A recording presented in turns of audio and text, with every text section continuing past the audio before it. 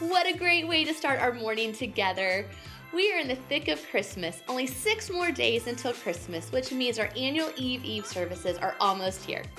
Thursday, December 23rd, we will be celebrating Christ's birth here at our main campus or online. We will have 2 service options at 5:30 p.m. or 7:30 p.m. with children's programming at either service. Our teams have been working hard to create an intentional service that is a great way to bring to a close our intentional Christmas series here at Life. Mark your calendars and be thinking of who you can invite to join you. Lastly, we want to remind you that we will not be having service on Sunday, December 26th. Over the last several years, we have chosen not to meet on the Sunday after Christmas to allow our staff and volunteers time to rest with their loved ones. This also allows each and every one of you to visit another church body or have your own church service at home. Then we will join back together on Sunday, January 2nd at our regular service times. If you have any questions about anything you've heard today, please don't hesitate to talk to a campus pastor, staff member, or someone at our Connect Center. Here's Pastor Mike with week 3 of Intentional Christmas. All right, good morning. Good to see everybody here at our main campus. Welcome to you guys that are joining us online. So real quick, before we jump into the last part of our Intentional Christmas series, we want to go over our budget. So let's look at last month's giving, so what we were over in the general fund, and then also giving for the year, celebrating obviously 7 new givers being a part of the vision and ministry here at Life Church. And then also what goes with that is we've been talking about our building fund all year long. We prayed and trusted that we could raise this money and that we wouldn't have to go to the bank. And through generosity of people here at Life Church, we made it all away. So thank you.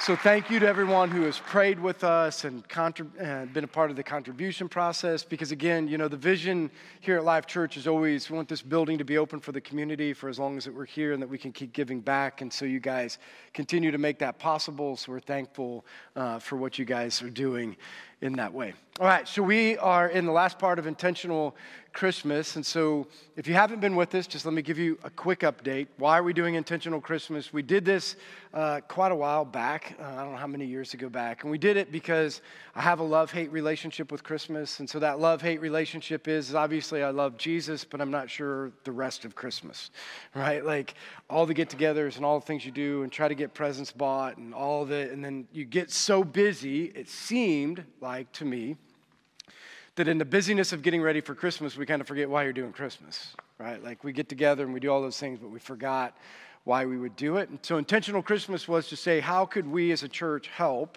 through this time to allow people to slow down for a second and make sure that we don't get to the end of Christmas and look back and say, wow, we missed what God wanted us to do. So we started with week 1 saying we need to be intentional when it comes to valuing other people. Right? So we, as Christian people, at times, especially over Christmas, get really busy. And naturally, whether you want to hear this or not, it's true, naturally, we're selfish people. Right? So naturally, if we don't get outside of ourselves, we will focus on what we need and we'll forget about the needs of other people. So week 1 was to say, as Christian people, we need to value other people. And it's more than just words, right? So it's actions of your life show that you value other people. And so we encouraged you to do a couple things to be intentional with that. So we gave you some prompts over 20-some days. We said, wake up every day, look at this calendar, and think about somebody else, right? And you could go out and you could either do something that was on the calendar or you could add to it and do something on your own. But it was a reminder every day, I'm here on this earth to add value to other people. How am I going to do that? And we all know that the only way that we do that is if we're intentional with our time, right? Because time's the only thing that will prove that we're intentional, that we want to value other people. So we said, take an inventory, put it in your schedule, show that you value people. The second week we said, one of the other things that's interesting during the Christmas season is money usually comes up. Right? Like you're spending too much, you didn't spend enough, or you don't really care and you don't look until you get to the end, and then in January you make the decision of whether you spent too much or not enough or whatever that is. But money usually comes up inside of that. And the interesting part about talking about money was this, is that Scripture tells us that money unveils, like how we handle our money and possession, unveils the condition of our heart, And so if we're going to be intentional, then we need to be intentional with our money, because how we handle our money unveils, again, the condition of our heart and soul. And better to figure out where you are now than it is to wait till it's too late.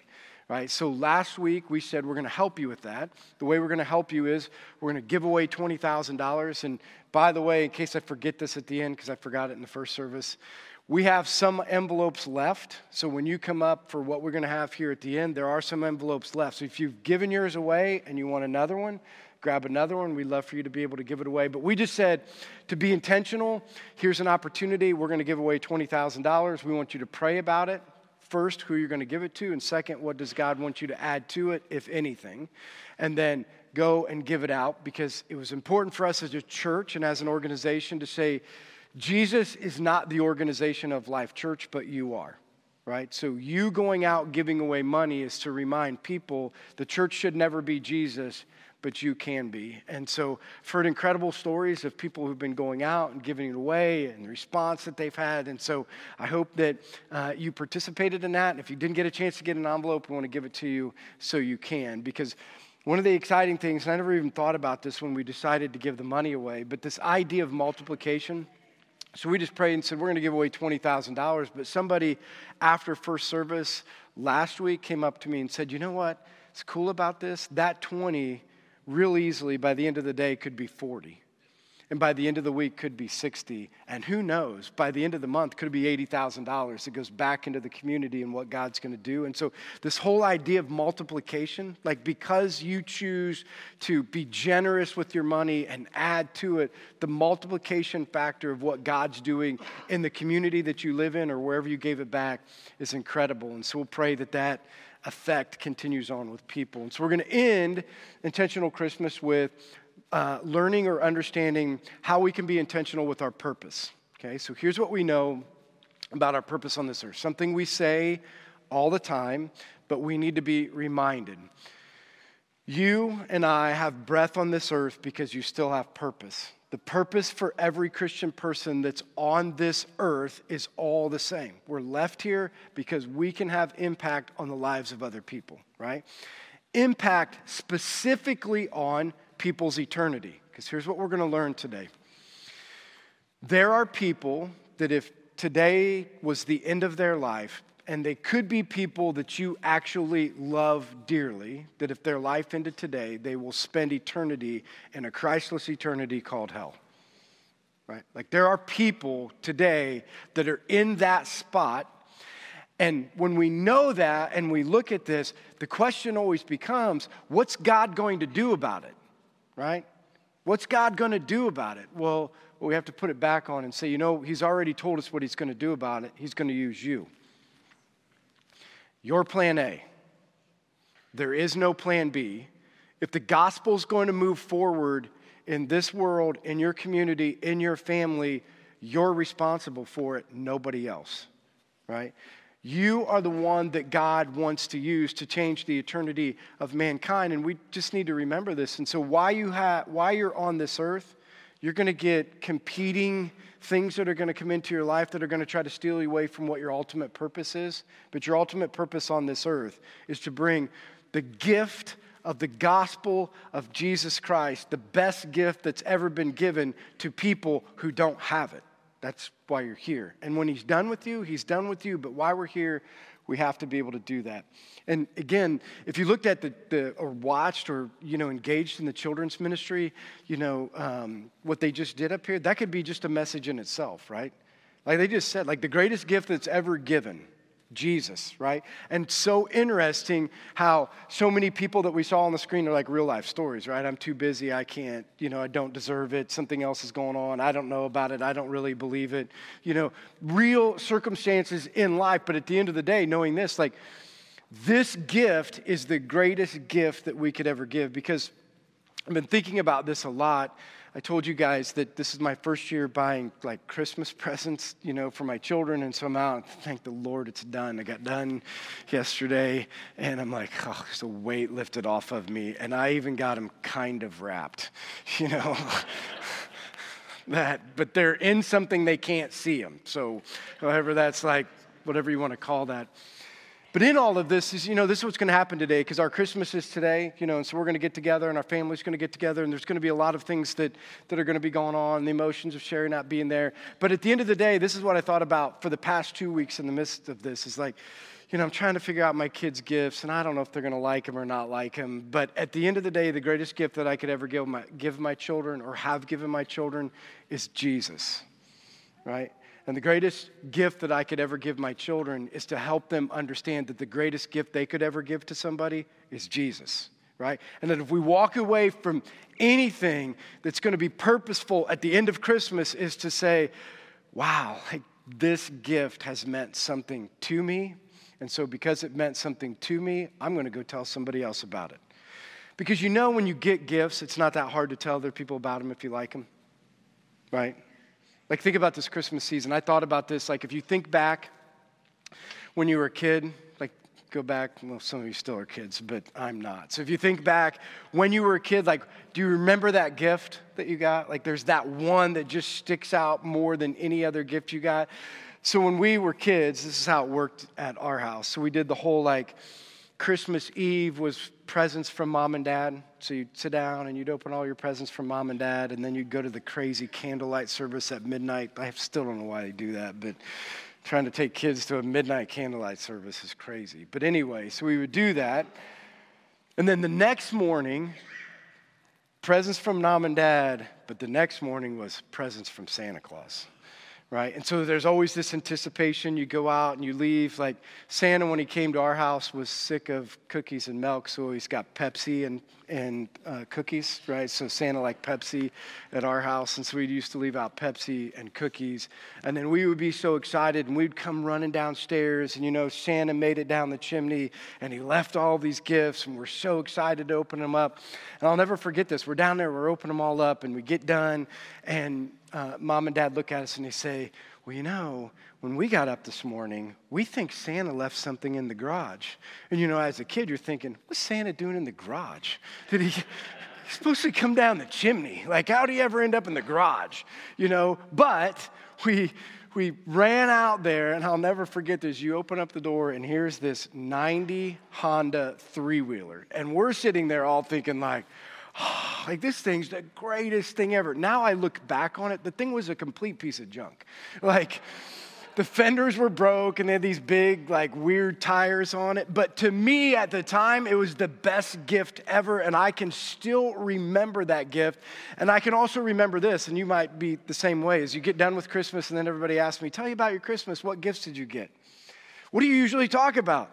The best gift ever. Like, we got this Honda three-wheeler. Now, we added to the cracks in the fenders later on in the day, but it was still, the greatest gift we ever get. And you have no trouble expressing about a gift that you loved, right? Yeah, no issue at all. So the question always becomes this. Why then the greatest gift that you've ever been given in your life? Why can't we express that to other people? Because it's the problem with the gospel right now. But the problem is that too many times we have looked at this as a gift, but when it comes to sharing it with other people, I don't know, how good are we really doing? Right? How good are we saying, like, let me tell you about the best gift that I've ever been given. It's this, and it's revolutionized my life, and this is what's changed for me, and this is what I do with it. You see, I think what's happened, and it could be a couple different ways. I don't know your story, but I'm just going to use some generalizations. Part of the reason I think it's hard to share the story or the gift is because we've forgotten what you've been rescued from. See, the gift is a rescue, right? So the gift is this. You deserved something that you were rescued from, right? That's the gospel. The gospel of Jesus Christ is this. You deserved this, but the free gift of salvation rescued you from what you deserved and ushered you into something that you did not deserve, and it's an incredible gift, right?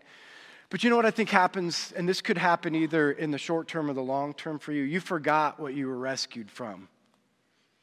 Like, I hear this a lot from people. They'll be like, well, I grew up in the church, or, I gave my life to Christ 20 years ago, and it's just really, like, it's hard to relate. Like, I look at other people who have had the story, You know what I mean? Like, I was addicted to, or I had, and then there's this conversion, and then all of a sudden God did. And honestly, I think this is what we say, but it's really not true. You know, wow, I mean, that story, like they were rescued. And I'm like, just so we're on the same page, let's make sure we look at this the right way. Regardless of the story of your life, you were rescued from the same thing. You see, the crazy thing is you, if you look at the lives, and you could attest to this if this was you, these people just experienced hell on earth before they found Jesus.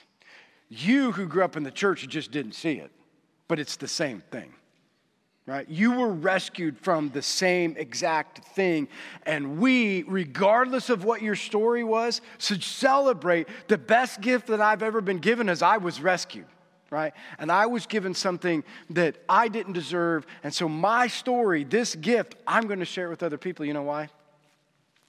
Because other people need rescue. And they don't get it by us just talking about it on Sunday mornings. They don't get it just because we sing songs about it. They don't get it because we sit around in Bible studies and learn more about Scripture.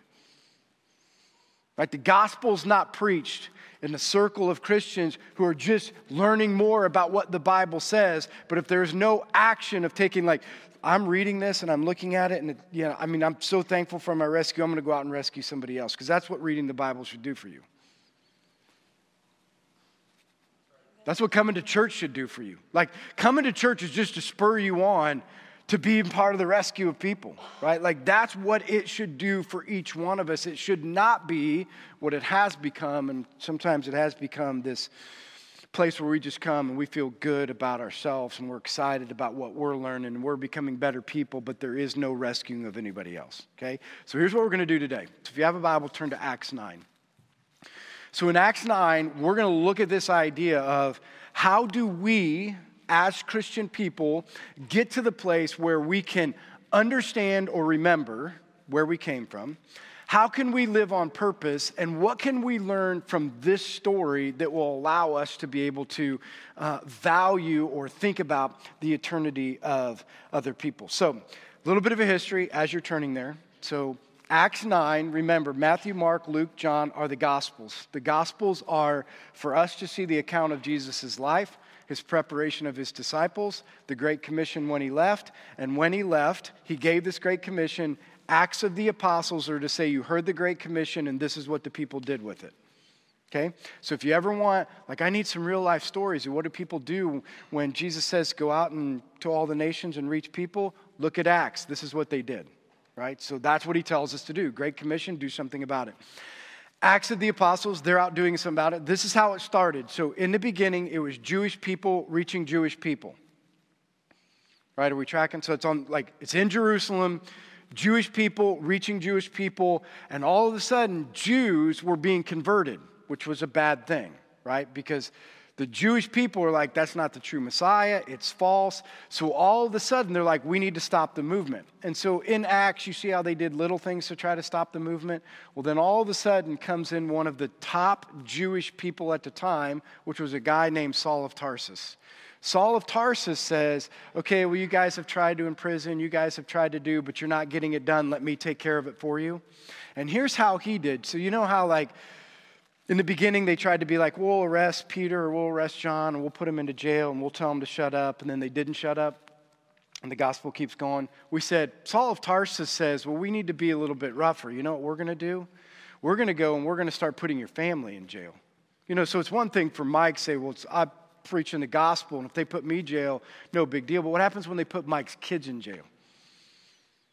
Right? What happens when it comes to your family? Are you still going to be as strong? Like, it's one thing to have persecution in yourself, but what's going to happen if your family is persecuted? So Paul starts persecuting the church, arresting families, putting kids in jail, splitting families apart, and the Jerusalem church all of a sudden had to make a decision. What do we do with all of this persecution? Well, if you study history, here's one of the things you know. Christianity always grows in the midst of persecution.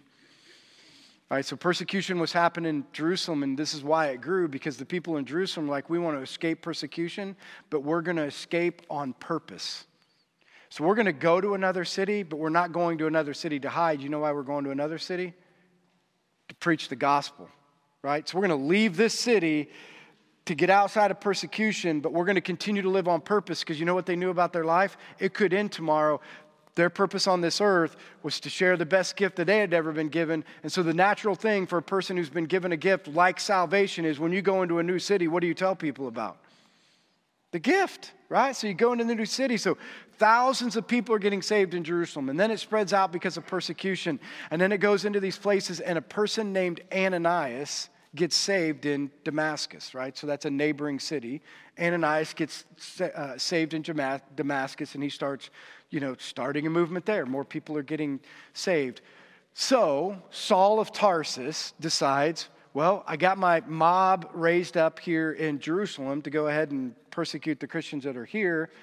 I need to go to the next place where the Christianity has broken out. And so where do you think that next place was? Damascus, right? So he goes on to the next biggest growth of Christianity, which is Damascus, where Ananias is. And on that way, you're going to see this transformation start to happen. And we're going to see how God works in the lives of Ananias and how we can learn from the story of Ananias on being obedient. And we can see what it looks like to value the eternity of other people, even in the midst of when it doesn't make sense. So here's what he says. This is Acts 9, starting in verse 10.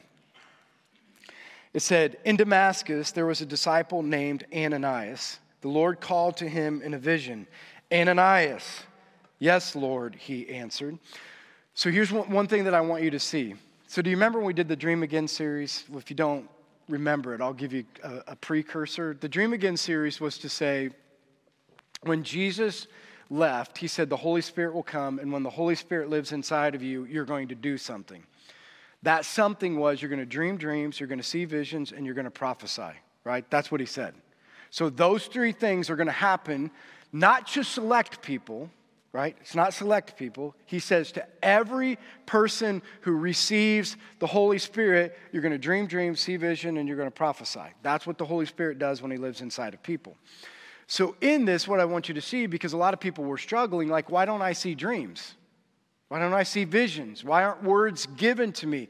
Well, one of the things that we talked about is that, remember this, so Ananias is in Damascus, and the people in Damascus need Jesus, right? So we know Ananias is on mission, right? And how do we know that Ananias is on mission? Because when the Lord called on Ananias, how did he respond? Yes, Lord. What do you need? And so here's what I want us to see. In your community, in your school, in your college, in whoever circle of influence you're in, there's not a lack of people that need reach for Jesus Christ. There'll never be a lack of that, right? Wherever your circle is, there's not going to be a lack of that. The question is, how do we reach them? And what do we do? And how do we go about it? And what's our next step? Because we never really know, right? Like, you don't know. What am I supposed to do with that person? What am I supposed to say? Am I supposed to start a ministry? Not supposed to start a ministry? Am I supposed to invite them to church or take them food? Like, you don't know. But here's the point. When you care about somebody's eternity, you're at least open to hear from the Lord. Right? Like, you're open. If you care about somebody's eternity, you're open to say, God, I don't know how to reach him, but will you speak to me? And so we can just put it in our own terminology, because sometimes when I say vision, dreams, and prophecy, I'll be like, I don't know, vision, dreams. How about that nudge? Does that make more sense? How about the nudge? Right? So he speaks to you through the nudge, like call somebody, send somebody a letter, do something. Does that make more sense? So he says, if the people around you are lost, I'm going to give you a nudge. This is what I want you to do. I want you to call them.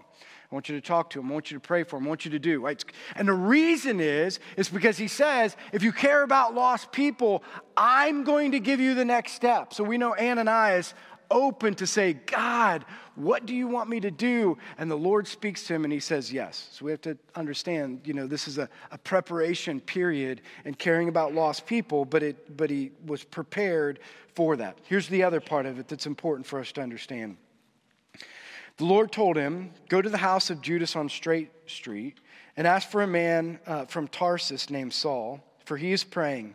And in a vision he has seen a man named Ananias come and place his hands on him to restore his sight. Now, here's another really important thing to recognize.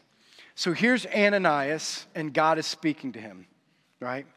Ananias right now does not know Saul of Tarsus at all, right? doesn't know Saul of Tarsus at all, doesn't know what's going on at all. But he's come to him, so Jesus came to him and said, Ananias, are you listening? Yes, I'm listening. So here's something that I want you to get. Anytime you answer, when God speaks to you and he says, you know what? And you say yes, just so you know, God's already working in front of you. Do you see that? Like God's already working on the front end of this. Paul is having, his Damascus Road experience while you're getting ready over here, like he's preparing you, but God's working before you. Because sometimes I think people are like, I don't know, and how will they react? Does it matter? If he nudges you, know that he's in front of you. Right? Know that he's already went before you. And I just want to tell you this, listen. Because people are like, I want to be in the center of where God is, and I want to be what he's doing. Then you need to move forward where he is instead of sitting down where he's not. Because too many times we sit in our seat and say, God, move. And he's saying, yeah, I know, move. Get up, do something, take a step, move forward. I'm up here, not here. I'm in front of you working, and I need you to take a step, and I need you to get out of your seat because I'm up here working, so you need to take some steps and meet me. And for all of us, we need to remember that. Listen, if you want to be where God is and you want to see him work, then get out of your chair and start moving forward because he's in front of you, not behind you or where you're at today. All right, and you're going to see God do some amazing things. And so this helped us understand that God's people, this is what we know. If God moves you, somebody else is having a Damascus Road experience and needs you.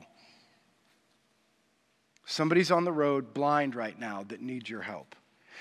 The question is whether you're going to respond. God has had a Damascus Road, because I think all of us could probably attest to this.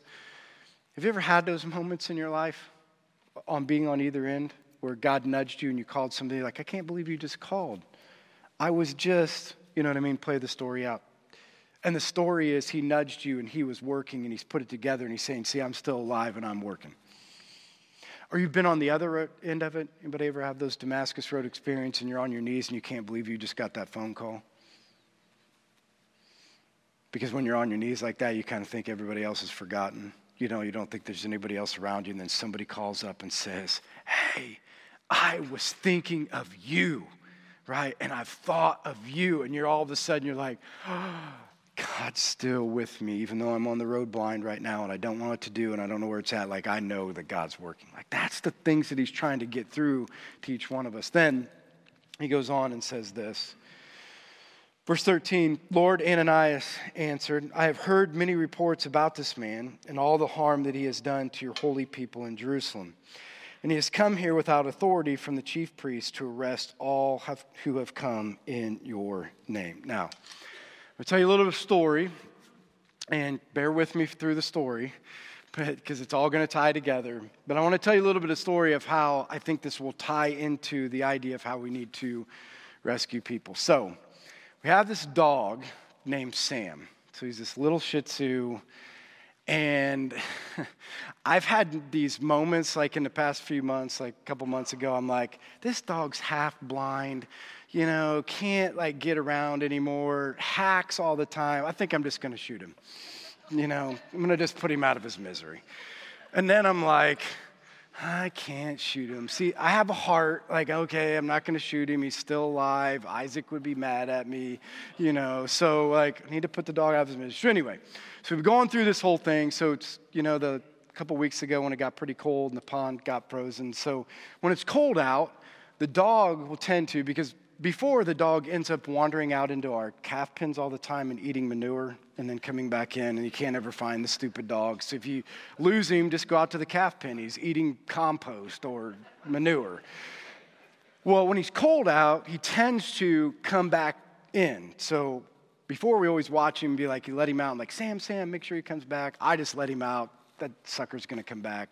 Well, I'm getting ready for work because I came in from working in the barn. Let the dog out.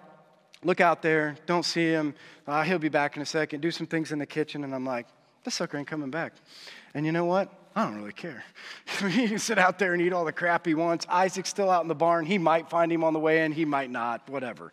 So I go up to get ready for work, and our window overlooks the pond. And so I'm up there, take off my work clothes, go look out the window thinking, well, maybe I'll see it. And I'm like, there's that little sucker walking on the pond. And I'm like, it's just going to be my luck because the pond's completely frozen. And then in the middle of the pond, you know how the ice is a little bit thinner? I'm like, that little sucker is going to end up right in the middle of the pond and he's going to break through. And I'm like, no, it ain't going to happen. So he's like in his little sweater, prancing around out there, right in the middle of the pond, right in the water. So just to give you my first thought, I'm like, oh, good, I don't have to shoot him now. I'm like, the little sucker will just drown. He had a sweater on. I mean, like, you can't stay afloat very long. Like, the thing's just going to drown. So I don't have to worry about it. I'll just tell Isaac, I don't know where Sam went. So, So this is what my daughter was doing when I told her at the first service, saying, oh, Dad, you can't say these things. Listen, it has a good ending. Just bear with me. So here's what I think, okay? So I'm like, I'm just going to turn my back because I don't want to watch him drown, so I'm just not going to watch. So I turn my back, and I'm like, I'm going to give him like a minute. So I'm going to get ready. And if I turn back around and he's still alive, then maybe I'm going to do something about it. So I turn my back, I get ready, I look out there, and I'm like, he's out there. Trying to keep his head above water, and I'm like, maybe another minute. So I'm like, I go back out there, head up on the ice. I'm like, oh my gosh. So I take off my clothes, put on my shorts, go out to the pond, thinking, okay, but by the time I get to the pond, if he's under, he's under. There's nothing I can do about it. Get to the edge of the pond. Nope. This sucker can't die. He's just out there paddling around. So I'm thinking, well, if I get out on the ice, I'll walk out on the ice and get there, and I'll just reach out and get him. I won't have to get in the pond because surely this is thick enough to hold me. I walk out there about 10 steps, right through the ice. Oh, I know. So I'm out there busting through the ice to go rescue this little Shih Tzu that I wanted to die a couple months ago. So I get out there, grab that little sucker by his little sweater, swim back, get to the edge, go in the house, rip off a sweater, dry him off with a towel, text Isaac, you better check on Sam, I got to go to work. Now, why would I tell you this story? Okay, because it's all going to make sense. Here's why I tell you this story. Ananias was really in the same place, the same dilemma, right? Here was his dilemma. Is Saul of Tarsus really worth saving? Right? Is Saul of Tarsus really worth saving? He's a persecutor.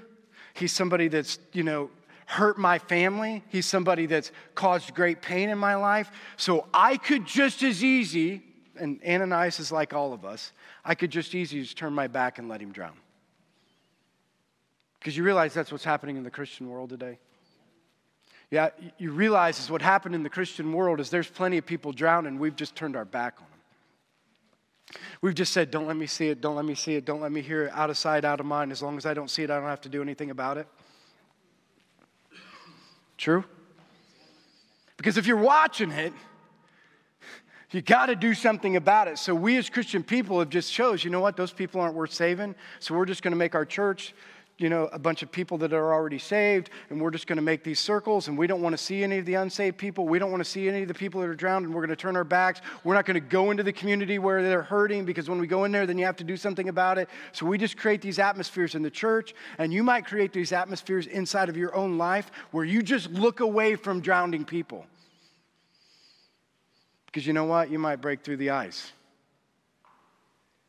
And you know what? You might have to suffer a little bit in the midst of going out to reach it, to do that in the lives of people. And you know how many people have just decided the cost isn't worth it because that person or that person's not worth saving. And in this moment, Ananias has to make the same decision. Because you know what? Christians get this decision. You get a decision whether you want to be in the game and live on purpose or not. People are making this decision all of the time. Am I going to be in the game or am I going to be comfortable? Am I going to be in the game or am I going to be comfortable? Because you realize when you're in the game, it's not comfortable. You're breaking the ice, you're swimming through, you're doing, that's the way it is when you're in the game. When you're in the game, you are uncomfortable, but Christians all the time make decisions, comfort over purpose, right? I'm going to use comfort over purpose. And so Ananias had a choice. And Ananias, again, something shifted inside of him that allowed him to make this choice that I'm going to do something about it. Here's what shifted inside of him. He says, but the Lord said to Ananias, go to this man, my chosen instrument, to proclaim my name to the Gentiles and their kings and to the people of Israel. I will show him how much he must suffer in my name. Then Ananias went to the house and entered it, placing his hands on Saul. So if you're reading this or you see it up on the screen, this is what shifted. He said, brother Saul. He was no longer just a man who was drowning or a man who was in trouble. He was like, you're my brother, and I will save you. Why? Because you're a brother and sister in Christ. I don't care what your past is. I don't care what's happened in your life. I'm swimming to the middle. I'm doing whatever it takes because I no longer see you as just a person, but I see you as a brother and sister in Christ, and I'm going to do something about it, and I'm not going to let you drown. Right? That's the mind shift from Christian people that has to change. These aren't just random people. These aren't just random people. These are your brothers and sisters. Are you going to let your family drown, or are you going to do something about it? Like, that's the call, right? That's what he's asking each one of us to do. And Ananias could make a decision. I'm going to do it because something shifted in my heart from Saul the persecutor to Saul the brother. And for some of us, your mindset needs to shift as him as the addict, or him as the alcoholic, or him as the adulterer, or her as the, you know what I mean? Because that's not how God labels them. God says they are brothers and sisters in Christ that are drowning, and the question is, what will you do, right? And so it goes on and says, this is how he responds. Lord Jesus, who appeared to you on the road as you were coming here, he was sent so that they may see again and be filled with the Holy Spirit. Immediately something like scales fell off Saul's eyes, and he could see again. He got up and was baptized, and after taking some food, he regained his strength. Here's what I want you to see. The landscape of Christianity, right? I want you to hear this. The landscape of Christianity changed because of the life of Paul. You realize that, right? Paul changed the landscape of Christianity because before it was all the Jews getting saved. Now who's getting saved? Gentiles. Us. You're here today because Paul started something, a movement of Christianity amongst the Gentiles that then spread. And it started with thousands upon thousands upon thousands upon thousands of people because Paul's missionary journeys into the Gentile world, and then the Gentile world spread it over and over and over again. But remember this, Paul would not have done that without Ananias. Like, you want to talk about Paul? There is no Paul without Ananias. Ananias made a decision. You know what's so cool about Ananias' decision? Ananias had no idea what Paul was going to go on and do. In fact, he had no idea that Paul's heart would even be changed, right? He had no idea. But he made a decision to show up and pray over Paul. Why? Because God asked him to.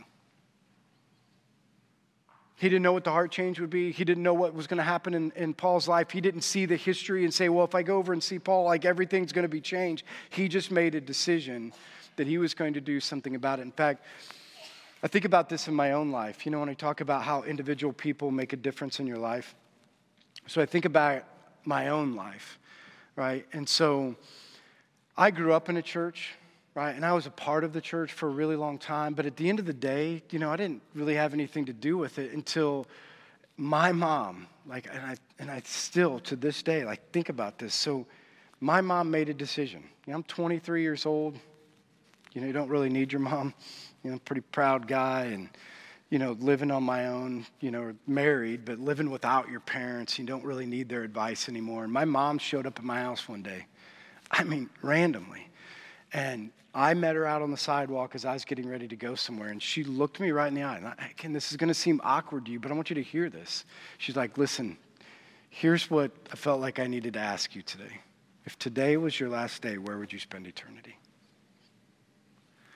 And you know, as a 23-year-old, you don't think about those things. Like, you don't think about dying when you're 23. Like, there's a whole lot of other things to think about other than that. And so for the first time in my life, I processed my mortality. For the first time in my life, I processed, I don't know, if it wasn't over, I don't know what I would do, and I don't know where I would be. And that night, I went into my room, and I surrendered my life to Jesus Christ that night. And that same night, Jesus Christ said, I want you in full-time ministry, that exact night. Because my mom made a choice to have a hard conversation with a bullheaded son. Right? Think about this, moms. Is that the conversation you always want to have? Because you know why she asked me, because she already knew the answer. You know how moms have that gift, right? She asked me because she already knew the answer. And if I think about my life today, I'm here today being able to do this because my mom made a hard decision to have a hard conversation. And you see, for all of us, is that you? You know what I mean? For all of us, what conversation? Because he's already working. See, God was already working in my heart, and I didn't even know anything about it. Right? I didn't know what was going on, but because she had that conversation and something was going on inside of me, they all came together at the right time. Right? So the worship team's going to come back up. I want to give you some practical things to think about. So how do you get to the place where you can live on purpose? So what's it going to look like in your own life that you can start evaluating this idea that I need to care about other people's eternity? And here's what I want you to start with, because I said this in the beginning, but I think sometimes we lose this. I want you to take an opportunity this week, or maybe even today, to evaluate your life through the lens of Scripture instead of the lens of culture. Because you know, one of the things that helps me in this process of caring about other drowning people is because when I look at my life through the lens of Scripture, my life and what I deserved then and what I deserve today is no different than that person. Even to this day, what I deserve is an eternity in hell. But I didn't get it because of a gift of Jesus Christ. And so I evaluate my life and I remember, you know what? I was rescued. Thank you for the rescue. Thank you for the rescue. And that's what Scripture does. When you evaluate your life through the lens of Scripture, you know, in Christianity, sometimes we just get way too proud. Because you've been in Bible study. Now you know the Bible, and you've been reading the Bible, and you can say some pretty eloquent prayers, and you're not near the bad person that you used to be. No, listen, you're the same bad person. You're just saved. You were rescued. You were given a gift, right? But you're the same. Don't forget these other people. Don't forget the other people that are out there treading water. They need you. Somebody helped you. My mom made a decision while I was drowning, because that's what she saw. I didn't see it, but she saw it. She made a decision to at least start a conversation because she knew that I need rescue. And when you evaluate your life that way and you remember your gift and you remember what you were rescued from, you're not going to have any trouble going out and say, let me tell you about my rescue. Let me tell you about my continued rescue. I say this all the time. Every time I evaluate my life through the lens of Scripture, I'm like, I have no idea why he uses me. I have zero idea. I would never use me. Never. I would never use me to do this. And I just keep thinking, I'm so glad that you will use a person like me, a sinful man who doesn't have it right, but he's going to use me in the lives of other people. And I'm just going to be open and honest. This is just who I am. But I'll tell you one thing. This is who I am, but you can use me. I don't know what the outcome of anybody's life is going to be, but you can use me. You need me to walk across the room, I'm going to walk across the room. You need me to show up in somebody's room, I'm going to show up in somebody's room. You need me to have a conversation, I'm going to have a conversation. You need me to give money, I'm going to give money. Whatever those things are, I'm here. I'm not the best, but I am available, right? And that's what he's saying to each one of us. Are you just going to be available? Or are you going to be in the game, right? Like, that's the biggest question. Are you going to be in the game? The other part of this is so evaluate your life through the lens of Scripture. The other thing is you're going to have to practice your purpose. You need to practice your purpose. If your purpose on this earth is to rescue other people, are you doing it? Because I'm just telling you, if you're not practicing your purpose and you're not out there doing it, you will turn inward. It just happens. It's human nature. Are you out there practicing your purpose? Are you out there opening your eyes and your ears and your life to the people that are drowning? Are you positioning yourselves a way that you're not going to turn your back anymore? Are you at a place where you're going to listen to the nudge, or you're going to have action in your life? You're going to have to practice this, and as you do, God's going to reveal some things through you, and He's going to use you to transform the lives of people like no other way, right? So if you stand, I want to tell you what we're going to give you to help you with that process. So we're going to have Jennifer and Taylor are going to come to the front. We got inside of here, so there'll be 3 things that you could pick up today. One is, there's no apologies to this. Christmas Eve, we're preaching the gospel, and we're trusting that people are going to come that need rescued, and they're going to be rescued that night. That night, they're going to meet Jesus for the first time. And we know that the way that they're going to get here is because of Plan A, you. We're trusting it, and we're believing in it, and we're going to help you if you need it. Like, that's what these are for. Like, I want to give it to somebody. I want to invite you. I want you to know we care for you, and we want you to be here because we're trusting that God's going to make that difference. The other thing is to practice your purpose. This card talks about ways that you can do that because you remember your rescue, like you remember who those people are in your life. You remember the ones that have been on the journey with you, and we give you ideas. Send them a text, send them a letter. Do things so that you can be continually reminded, I was rescued and thank you. I was rescued, thank you. And you can go out and do that. The third thing that's in there is money from last week. If you didn't get your money from last week, get it. We want you to add to it, pray, give it away, be Jesus in the lives of people. If you already gave yours away and you need more, get it, because we have it here and we're going to give it away. So we'd love to be able to give it away to you. So let me pray for you, and then we'll go forward during this next song. Heavenly Father, we love you. And Lord, I pray that today we will be reminded that we are a people that were rescued, and there are people who need rescued. And we have the answer. The best gift that's ever been given. It's you, Jesus. So may we be a people who give that gift to those who need it. May we be a people who our minds and our hearts are open to the rescue that you want us to be a part of. And Heavenly Father, most of all, will you use us? Will you use us in ways to transform the lives of people? We will make ourselves available. God, reveal your plan, and we will trust that our obedience and your working in front of us will transform not only these people, but transform the people around us. Lord, we love you. In your name we pray. Amen. So as they're playing during this last song, you can come forward. And again, coming forward is just an act or a proclamation to say, I'm going to be intentional. I'm going to do these things. I'm going to care, so that you can do that. Same with getting the gifts. If you're online, you can go onto the website after the service, and you can click on a link. And on that link, it'll have the same material that you're getting here. So during this time, come forward and get what we have prepared for you.